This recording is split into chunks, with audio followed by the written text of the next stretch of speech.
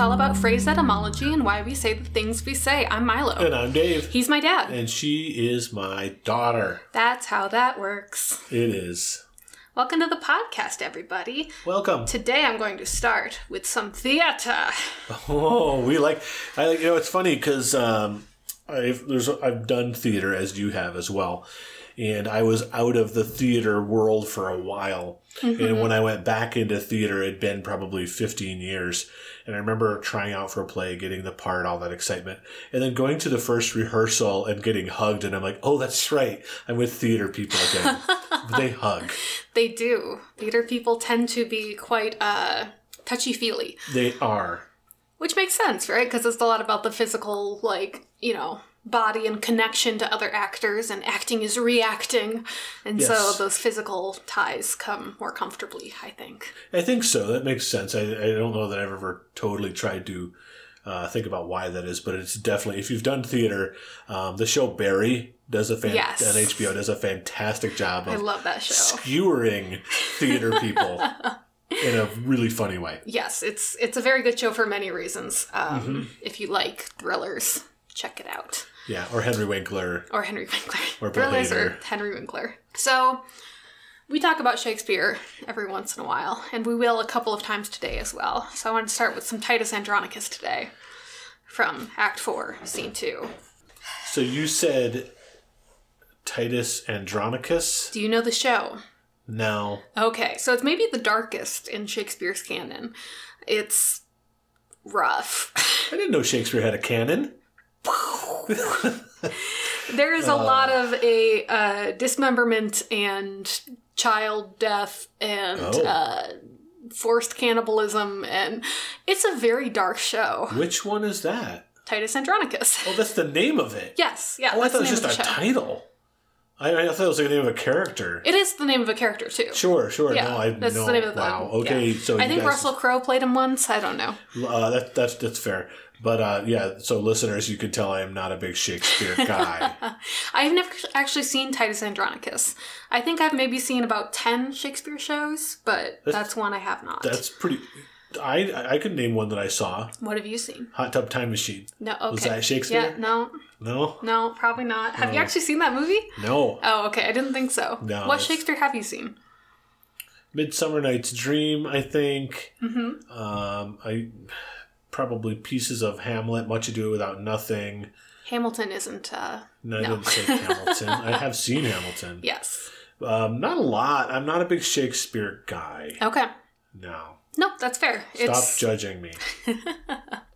So let's read this little back and forth. I might actually have you do it with me. I would like that. Increase the size. Yeah. Yes, because I won't be able to see it because I'm old. Well, no, just so that you, it doesn't... I wouldn't be able to see it. Well, that too. Because I am old. I'm 105. This is not true. In dog years. Okay, so you can be Demetrius and Chiron, and I will be Aaron. Okay. Villain, what hast thou done? That which thou canst not undo. Thou hast undone our mother. Villain, I have done thy mother. Oh. So that is a very early example of a yo mama joke. Which is what we're going to be talking about today here on the Watch Your Mouth pod. Starting with Bill Shakespeare. Yep.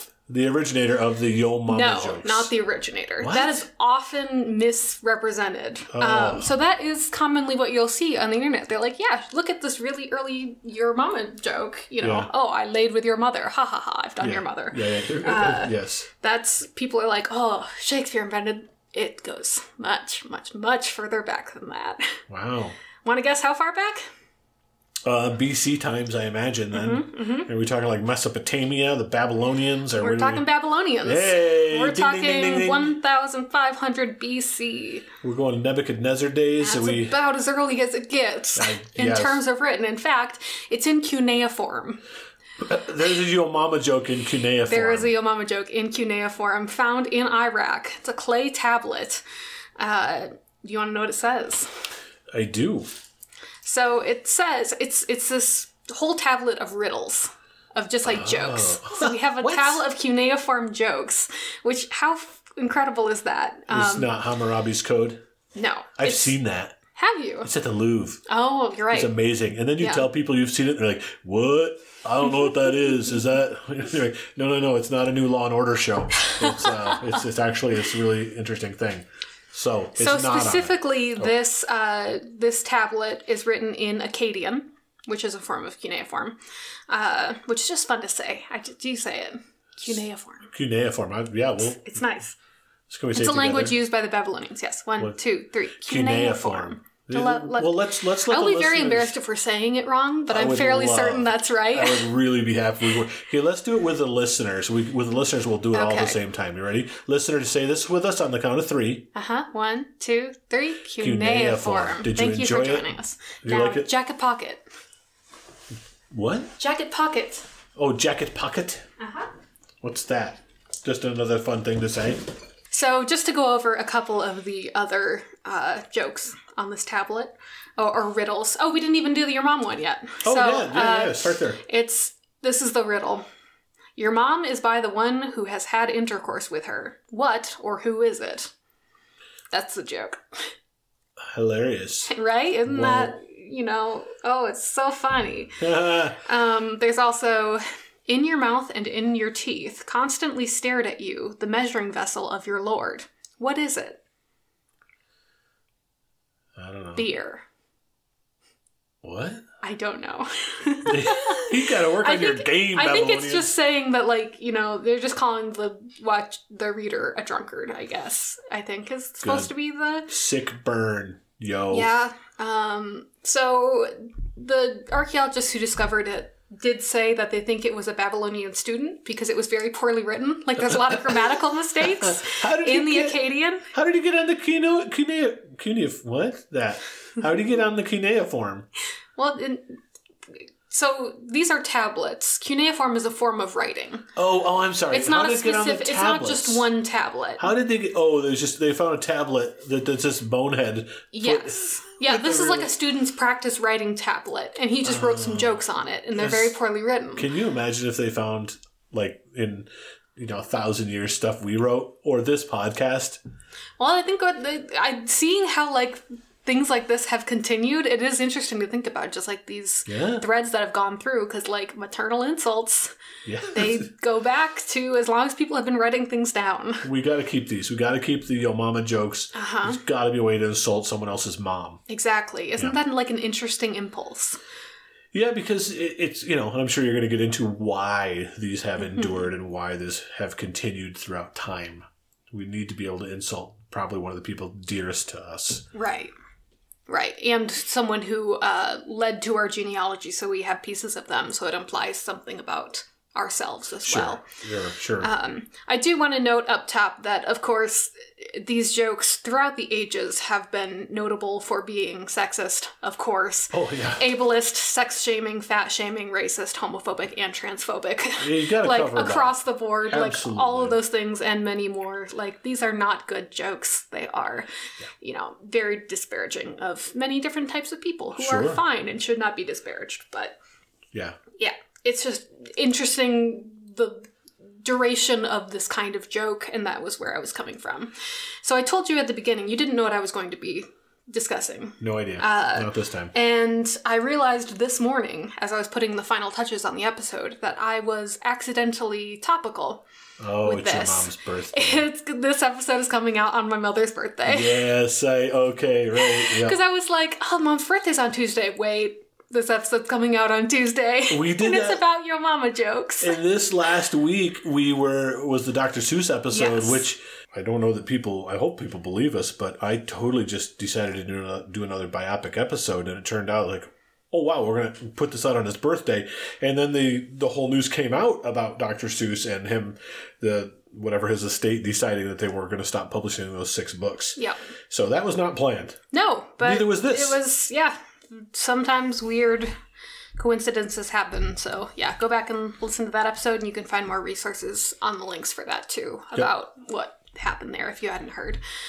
So, as I said, these did not originate with Shakespeare, but there are a couple examples in Shakespeare. Okay. So in Act 1, Scene 1 of Timon of Athens, also have not read, Painter says, "You are a dog." And Apomentus says, "Thy mother's of my generation. What's she if I be a dog?" So, an early expression of calling someone's mother a bitch. Yeah. Yeah, like you do. I do not. So, and then again in King Lear, we do see another one. "One that art nothing but the composition of a knave, beggar, coward, pander, and the son and heir of a mongrel bitch." Okay. That is a powerful. You also put that in your episode. I did. The exact Oh no! Same quote. I'm going to talk about that. What about Son of a Gun? Yes. Are you really? Oh no. Are you really? Yes. It's in my notes. Well, then we'll see where this goes. Okay, it's fine. Yep, okay. Oh no. It's fine. This was bound to happen eventually, listener, that my dad and I brought essentially the same thing to... We don't compare notes. I think it'll be okay. Well, we'll find out. Yep, we will. We may skip a week next week. Oh boy. Yeah, so let's talk about some other early examples of motherly insults. But first, thank you for joining our highly professional podcast where we do lots of planning. Clearly, this is a father-daughter podcast. Yes. We're doing this to have fun, and thank you for joining us. Yes, we appreciate it. Yeah, but anyway, continue. So I did want to talk about the phrase "son of a bitch" because I think it's interesting and a very common combination of words, right? Yeah. So in the 1650s, it was common to hear the phrase "son of a bachelor." Oh, really? Mm-hmm.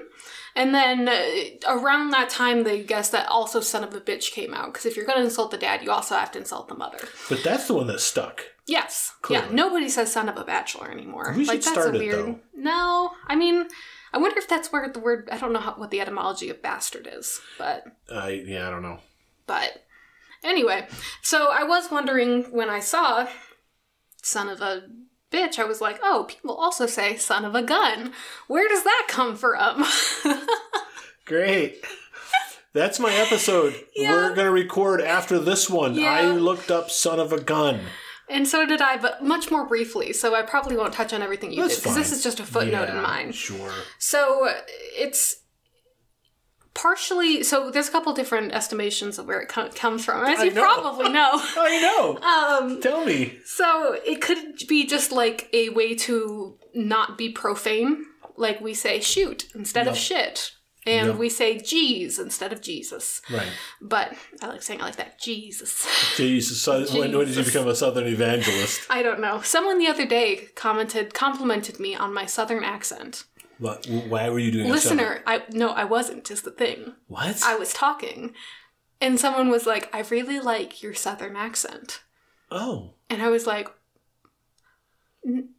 no. Wait, what? Because I was also with my friend Kimmy, who's from the South. Yeah. And we were talking together, and someone said, "I like your Southern accent." She was like, "Oh, I didn't think I really had it." And they were like, "No, I was talking to Milo." And I was like, I have never been to the South. Are you a mimic? Do you hear it, and do you think you... Yes. Okay. But Kimmy does not have a Southern accent. Nobody in the room had a Southern accent. Oh. So I don't know what this person was smoking, but... If I listen to a comedian or someone for a while with someone with a specific cadence, I will start picking it up subconsciously. Me too. Like when for a couple days I'm like, oh, I'm saying it like who so-and-so. I'm like, I know exactly where that's from. Like, and I was not intentionally. It just invades my brain. It does, especially somebody like these charismatic people who are performers, right? They have a very specific cadence because that's how they get their name across. And it is kind of addictive. Like, I listen to a lot of podcasts, and if I, like, binge a new podcast, if the person has, like, a specific cadence, I might start slipping into it. Yep. But Southern accents are especially sticky, for me at least. Like, if somebody comes and speaks, when I used to work retail, if someone would come and speak in a Southern accent, I had to physically, like, hold myself back from parroting it back to them, because Southern accents just stick to my voice. Can I hear it? No, because I can't do it on command. You can't do accents on command? No, not really. Could you say, my oh my, I took way too much food? My oh my, I took way too much food. Thank you. Yep. There it is. You did that well. Why, thank you. I try. Yeah. So, Son of a Gun. It is also tracked back to around the 1800s. During this time, the British Navy would allow women to live on naval ships. Yes, they would. So, children born on the ship would often be like, are they actually this person's? Because there's a lot of women, there's a lot of men, maybe there's some promiscuity happening, so it was a way to imply that maybe you were a bastard, and maybe your mom was promiscuous, so therefore you were a son of a gun, aka the son of a promiscuous sailor or soldier. Yes. Yeah. Yep. That's what I found out too. Great. By the way. But I did more than one. Yes. Because it wasn't a lot in Son It of a could Gun. also mean... Okay, here we go. It was estimated by William Henry Smith in 1867 that son of a gun could be like a soldier's bastard, because sailors and soldiers would go overseas and be away from their wives and then get up to some, extramarital hanky-panky. Little... Horizontal tango? That's Are right. we just saying bad words for sex now? Yes, conforming the beast with two backs. I hate that one. Shakespeare. Yeah, it's terrible. I don't like it. it. It's not. It's so romantic. I want to get a Valentine's Day card for my wife. Oh, God. Please don't. No? Okay, fair enough. Anyway. Sorry. No one's listening at this point anymore anyway, so we're just having fun. We do just have fun. This isn't about you, listener. It's about us having fun. So that's the end of my son of a gun.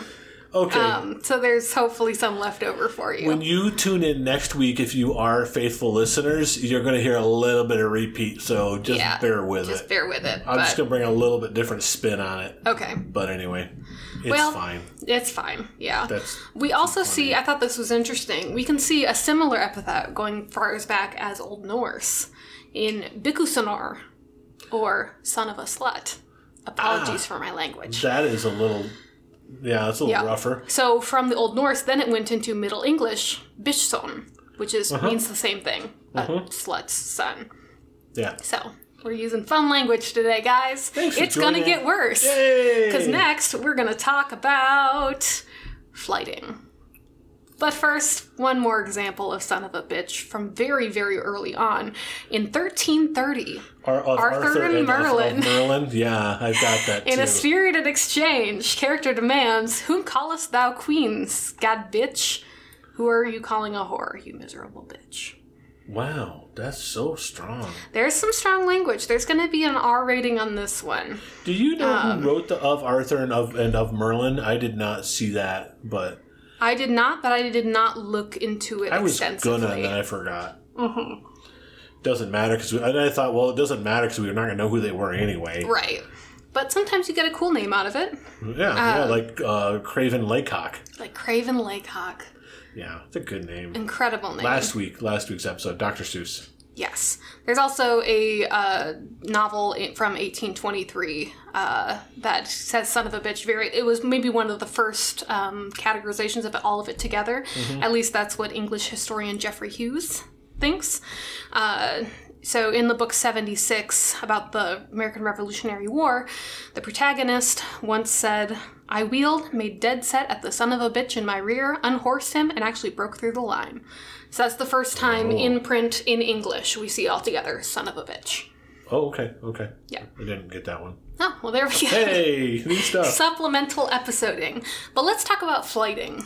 I don't know what flighting is. You don't know what flighting is. Okay, not I think know. you will once I go into it, because it was one of those things I, kind of knew, but hadn't really understood the scope of. I feel a little scared. Why are you scared? I don't know. You said it was going to get worse, and so now I'm afraid this is going to be a bad thing. There will be some bad things. Okay. There will be more language, I should say. All right. So apologies in advance. If you don't like poor language, this will be, well, I say poor language. Coarse. But coarse language, this is not the episode for you. You've probably noticed that already. So there is a writer named Tamar Baskind who gave a little presentation about flighting. There's a video I'll link to, but it's just a nice little encapsulation of what flighting is. But during the beginning, she talks about how she has a Venn diagram with 3 circles, how it is the intersection of boasting, insults, and profanity. When those 3 things come together, you get flighting. Okay. So flighting, I'll talk a bit about this more later, but think of rap battles. That is our foremost form of flighting that exists today. Yes. You engage in many yourself, I understand. I do. I have my own YouTube channel. Oh, do you? No, I do Who do not. you rap battle with? Myself. Except I'm doing like a Gollum-like character. Oh, no. Okay, moving on. None of that's true. It's not real. So there's an article by Colleen Stein. I wanted to read her description of the definition of flighting just to give you a better picture. So she says, one specific method of speech that this paper examines is known as flighting. The term denotes a performed rhetoric, an art form of combative orality, in which participants engage in insults and braggery to prove their verbal dexterity for a greater purpose, such as influencing the actions of a leader or promoting one's own standing among the social order, especially that latter, as we'll see. That's my own adding in. Mm-hmm. There's always stakes involved in flighting that necessitates an audience, a judge, and a victor. So it's verbal sparring. Sure. It's just the back and forth. And she also notes, the function exists less in extolling one's own virtue and instead resides in providing one's worthiness to be heard.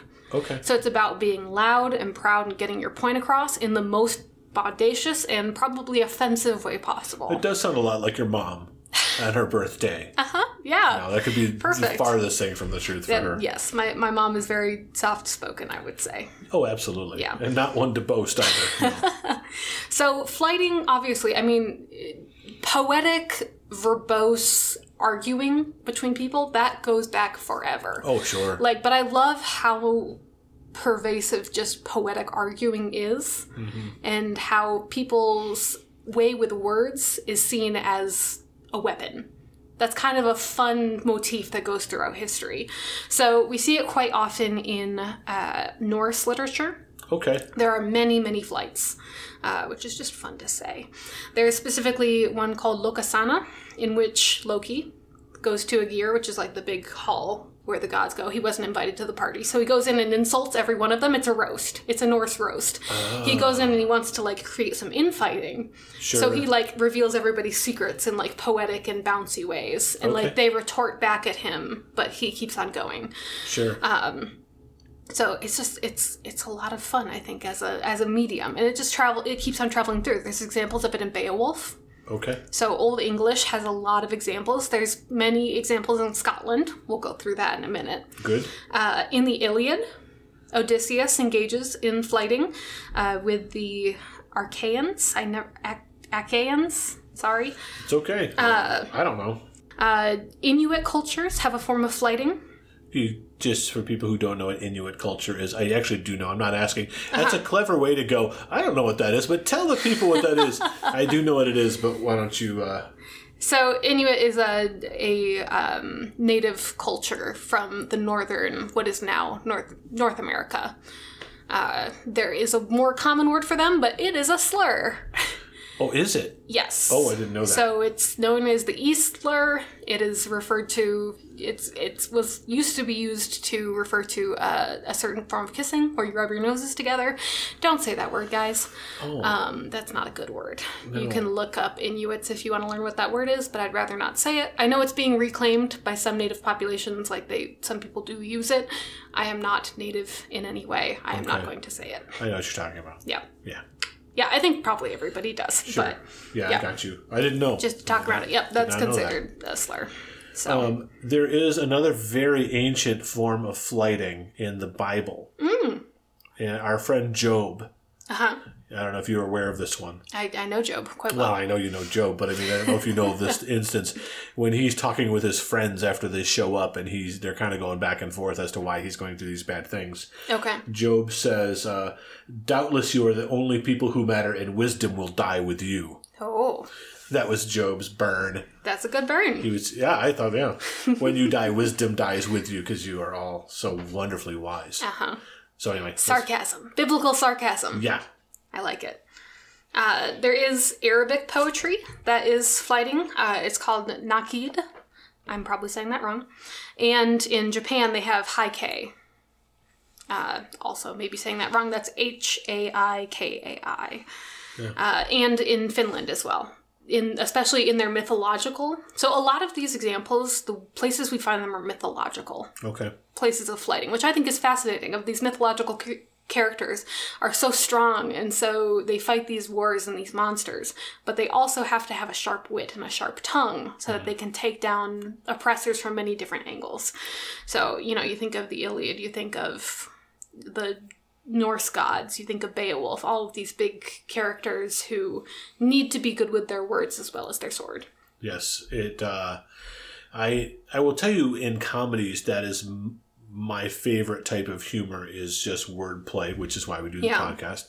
But just people, like in Ocean's 11 was a movie that really struck me just how witty the writing was. I just really enjoyed, especially Brad Pitt and George Clooney a couple times. It was real fast back and forth, and it just made me so happy, just that witty exchange. Because you get to ride the rush of that, right? Of yeah. That was good. Oh, back what a great comeback. Yep, it's fun. And it's rare. That type of writing is hard to find, I think. It's a hard thing to get right.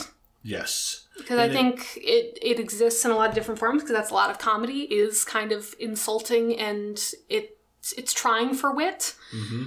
But actual wittiness is hard to pin down. Yes, I agree. So I wanted to talk about a very famous flight. Okay. And read some of it. Oh. Because flighting was very popular in Scotland. Scotland. I do like the Scottish accent. Can you slice me off a little piece of it? I kind of have to work myself up to it. I have to think of Mike Myers. I have to think of Shrek. That's probably he's not actually Scottish, is he? Oh, I think he is. Oh, okay. I don't know for sure, but I believe he is. It's a lot like Irish for me, but it's a little harsher. Uh-huh. That's it. That's all I got. I don't think it's awesome, but I think it's okay. Probably not perfect. It's pretty good, though, yeah? But it's not bad. Okay, well, all right. I got a C+ on that I am one. not an expert. If we have any Scottish listeners, let us know. Well, no, then it'll be garbage to them. Uh-huh. But every once in a while, I have been known to just slip into accents at work and at home, just because it gets stuck in my head. I go to speak it out. Now I feel better. I'm glad. Thank you. I am watching the new DuckTales, in which David Tennant plays Scrooge McDuck. Yes, he does. And it's great. His voice is just incredible. Is he doing Scottish or Welsh? He's doing Scottish. Oh, he is doing the full Scottish. Okay. Yeah. And you can just taste the, some of the vowels. I'm just like, oh yeah. Yeah. You just hear it. Yeah. And you got to mimic it. Do you ever say it? You hear a show and you got to say the thing that you for heard sure. Yeah. was really well. Yeah, you bounce it back. I've got to feel that in my... I've got to hear that coming out with my voice. Yeah. I think as a writer, that's a thing. You just got to or even as a performer, you just have to feel it for yourself and then maybe incorporate a little bit of it, see why it fits. Yeah. So it's fun to say.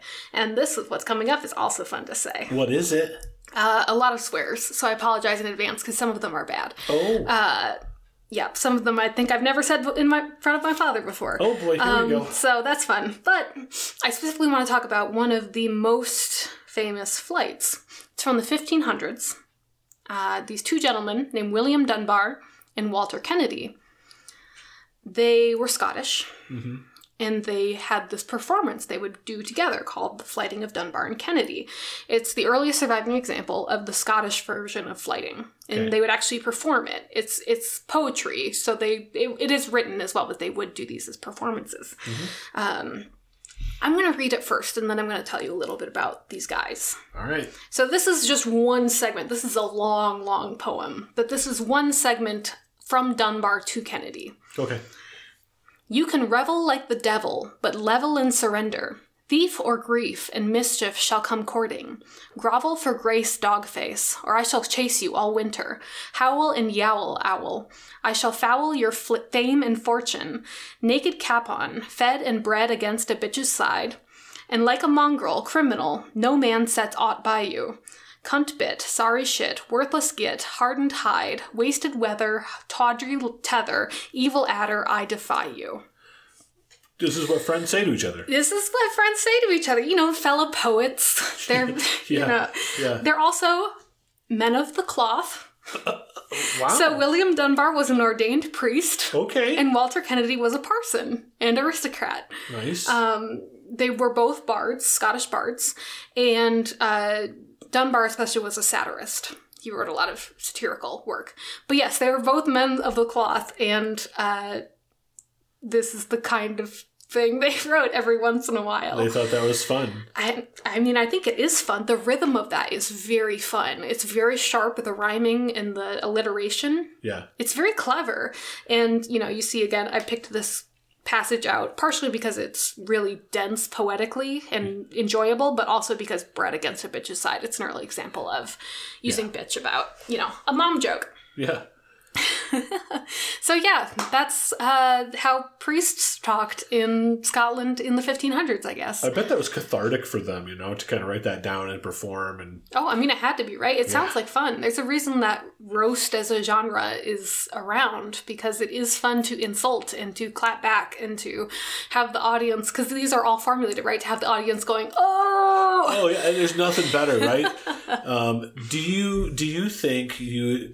Because I listen to a lot of podcasts as well, and a lot of comedy podcasts like Conan and Smartless, and even Armchair Expert Dax has done some comedy. Do you think you could handle a roast if it was you being roasted? Probably not. Yeah, I don't think I'm sensitive. Do well. I think I would be like, I wouldn't cry. I'd be real angry. Yeah. If I was, but then I'd probably think about it for so long afterwards. Like what they said. I don't think that'd be great. Good for you if you could take that stuff. Yeah. So I want to talk about one more form of kind of flighting as well, because it's kind of how we got into the modern Yo Mama. Mm-hmm. And that is the dozens. Are you familiar with the dozens? No idea. Okay. So the dozens is a form of, it's a game, basically, that is popular with African American, especially youths, and especially men. Okay. So it is guessed that it came about by this Nigerian game called Ikata Nakata, and which means literally translated making disparaging remarks. Snappy name for a game. Call it what it is. But it was this cultural thing of, you know, it was like a performance between two people who were fighting, where they would verbally spar with each other and kind of give really fanciful language, probably not super truthful. It's just more about getting the jabs in than it is about creating actual meaning. That's one estimation of where it came from. There's a couple other ones. Obviously, it traveled over to America when African peoples were enslaved and brought to America. They brought pieces of their culture with them, and dozens may have formed then when they got to America as a way to entertain themselves among themselves. And to kind of, some anthropologists guess that it may have been a way to build up resistance against outside forces, to kind of build tougher skins by sparring. Yeah. But there's not a lot of great science or, you know, study behind that. I'd like to see more study about dozens, because it's interesting. Yeah. So whether it started in Africa or whether it started in America, in African American populations or enslaved populations, it's just this verbal banter, which especially consisted of maternal insults and other critiques. Dozens has existed through the ages since African peoples have been in America, and it has traveled across the country. It is still practiced today, just in other forms. That's where we get rap battles. That's where we get roasts. Those are all pieces of African culture or African American culture that have been, you know, either appropriated or shared with the culture at large. Yeah. So, and now it's a part of, you know, American culture altogether, is this banter. And it's not dozens specifically, because that's its own thing, but the practice of rap battling and of all that is across, I mean, look at Hamilton.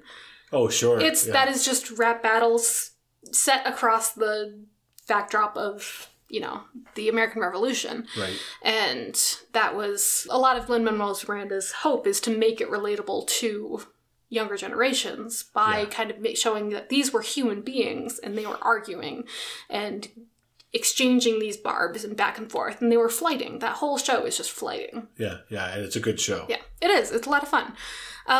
So in the 90s specifically, Yo Mama jokes were codified as Yo Mama jokes. Okay. And obviously that's a bit of African American vernacular English. That's where that came from, the Yo Mama, the abbreviation. Right. Were these jokes, or do you remember these, around Yo Mama jokes? Sure. You remember that age? Absolutely. Where that was the main form of comedy? Yeah, just like Yo Mama's so fill in the blank. Yes. Usually, again, either of ableist or sex shaming or fat shaming. Yeah. The ones I remember is Your Mama's so fat, and then fill in the blank. That was a very Or she's common. so dumb. Or, Yes. Yeah. I was in elementary school in the early aughts, and that was a very common joke format. Yeah, really? Yes. How does that go in elementary school? I mean, mostly the Your Mama's so fat stuff, and it's just that She back needs and her forth. own I don't think they sitcom, did a lot of the sexual ones, because it was a little early for that. People maybe would not have understood necessarily. People do like to insult the sexual lives of other people's mothers. Yep, they do. And boy, you want to get someone mad too. Like, you insult someone's mom. You're like, you can insult me, you can take that, but you insult my mom? Like, don't be talking about my mom. Right. So it's a way to get under somebody's skin, because it's removing it just from them, where maybe they can take that barb themselves, but then it becomes personal because they're talking about their mother. Right.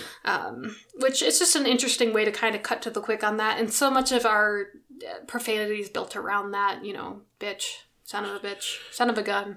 Bastard is even, because it's implying that your mother was unfaithful and that she slept around. Yeah. And I mean, all that stuff. Yeah.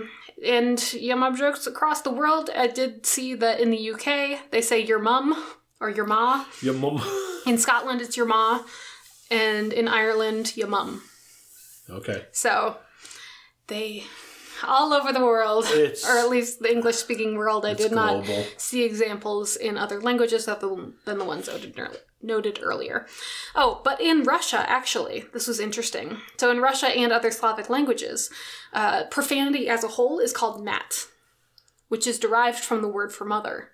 Oh. So they call their profanity mother. Interesting. Yeah. So it's pretty across the board that... people like to insult other people's mother, because I think it is that familial, cut to the quick of, some level of infantilizing women.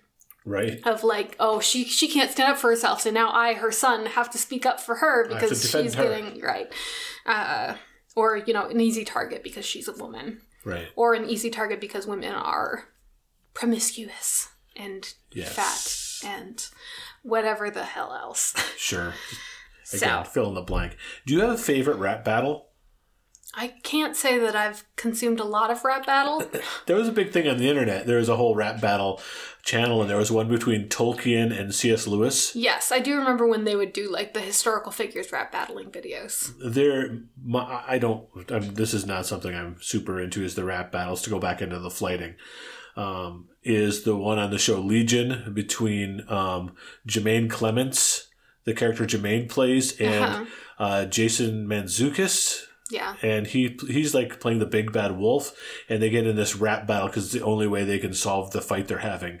So I'll show it to you after this episode. I don't know if I made it that far into Legion. It's season 3. So okay, I didn't make it that far. Yeah, it's a weird show. It's super weird. Loved it. Not for everyone. Yeah, but. Yeah, it's everywhere in culture, just different ways of verbally sparring, and often in those verbal sparring, you'll hear some maternal insults. That's just the way to go. It's like that. It's like if you're boxing, it's like that right hook. You're gotta have one if you're gonna fight. Apparently, that's a part of it. Yep, you have to involve people who aren't even there. Right, that's right. People that you love. I'm gonna insult the ones you love. Yep. That's how it went. Yeah. What did you learn through the episode? What stuck out to you? I learned that we should compare notes before we put episodes together. Yep, that's probably a good bet. Honest truth, as I was putting this together, I had the fleeting thought, some point we're probably going to do the same topic and we should probably talk about this. Yeah. I specifically had that impulse while I was putting my notes together. Yeah. And it turns out this is the one. We haven't done this before. Nope. We're 41 episodes in. Yep. And this is the first time we came with the same topic. So please listen next week anyway, because I'm still going to talk about Son of a Gun a little bit, but I'm going to try to bring some of a little bit of information Milo did not mention. The battling priest is pretty awesome. Yes. I wonder, I can't help but try to visualize what that looked like and sounded like. Can you imagine that in the Scottish accent? I was just going to say that. These Scottish priests that are just going after each other as a performance. And it was popular enough that we know about it today. Yes. Yeah. It exists. It has existed 500 years now, this poem of these guys just ripping each other to shreds. How about you? What stood out to you as you went through this episode? So I really liked learning a bit more about flighting. The video of Tamara Baskind is really delightful because she's just overcome with delight over the profanity in this. She's like, I love cuss words. So that was a fun video. So learning a little bit more about the history of verbal sparring and why it's important to different cultures and how we use it to build mythology. So in that article by Colleen Stein, she actually talked about Hamilton too, which I had been planning on talking to you about. So it's always validating when you're like, oh, I'm going to go in this direction. You see an article and oh, they thought the same thing. Yeah. But she talked specifically about Hamilton becomes kind of a modern mythology because it is using these different forms of mythological representation in sort of the arguing between characters and in sort of recognizing the faults and powers of individuals from history and kind of immortalizing them through song and through poetry and through kind of these arguments that cut to the quick of who these people are because they're giving the negative sides of who these people are and they're bragging about who they are. So you get to see these large figures who are larger than life show how they're larger than life by having this overblown conversation where their biggest faults and biggest successes are being blown out of proportion. So Hamilton can be seen as modern mythology through that because it is taking this story that we kind of know and immortalizing it through poetry. Yeah, it really brought that story into the public eye. Absolutely. Of course, I know Alexander Hamilton and on the $10 bill. Aaron Burr. And there was a commercial years ago, and I don't remember what the product was for, but they were calling this, it was a quiz show, it was a call-in quiz show, and there was this guy who was eating a peanut butter sandwich, and he was watching this quiz show on TV, and they're like, who killed Alexander Hamilton? And he called in, and he's like, he's got a mouthful, he needs a glass of milk. It was a milk commercial, and he can't, because he's like going, oh, whoa, and they're like, they can't understand what you're saying, so they hung up, and the next person won the $10,000. And so, I like American history, or I like history. So, but that vaulted that back into the zeitgeist. That would be trivia, before Hamilton, of, who killed Alexander Hamilton. I heard that. Yeah, it was a duel, I think. But now enough people have an understanding of, so 10 years ago, if you would have asked, 20 high schoolers who killed Alexander Hamilton, you'd maybe get one. Maybe one. Now I would say you'd probably get half of them. Alexander Hamilton. Yeah. I'm the damn fool that shot him. That kind of stuff. It's right in there. Oh, what a great musical. It's so fun. It's a good show. It's really long. It feels like it's 3 hours. Yes. Anyway. Musicals are long. Well, listeners, we would appreciate if you gave us positive feedback and did not insult our mothers, especially because it's my mother's birthday today. Segue. So please leave us a review. That is nice if you could. You can do that on Apple Podcasts or your podcatcher of choice, or on Facebook if your podcatcher of choice does not have that option. You can follow us on any of those podcasters or podcatchers as well. Yes. You can email us at watchyourmouthpod@gmail.com if you'd like to give questions, comments, or concerns, or suggestions if you have any, so that we don't end up doing the same thing. Maybe the well's running dry. No, we have a lot left. We do have a lot left. This was just a weird fluke. I don't understand. Thank you to Tony Gebhardt for our theme song. Anything else? I think that pretty much covers it. I think that, and if you don't leave us a review, we're going to call you a dirty son of a... No, we won't. But another way you could do it is if we could get people to just share this on Facebook or other forms of social media, share episodes that you enjoy. That's another way for people to find us. That helps us out, yeah. Wonderful. Well, we will see you next week, Tuesday. Yep. In the meantime, have a great week. I'm Milo. And I'm Dave. Stay curious and carry a hatchet.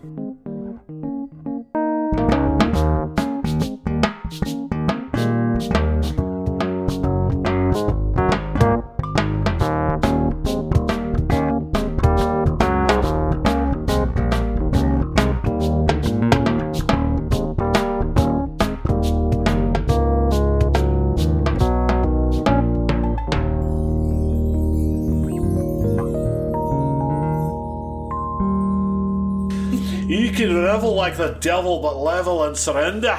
Thief or grief and mischief shall come courting. Gravel for grace, dog face, or I shall chase you all winter.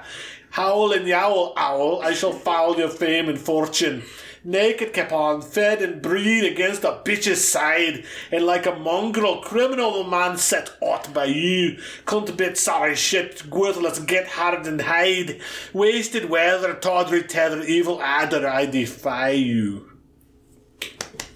Thank you. Not bad? Not bad. Now do it in 1500 Scottish. I don't know that, enjoy.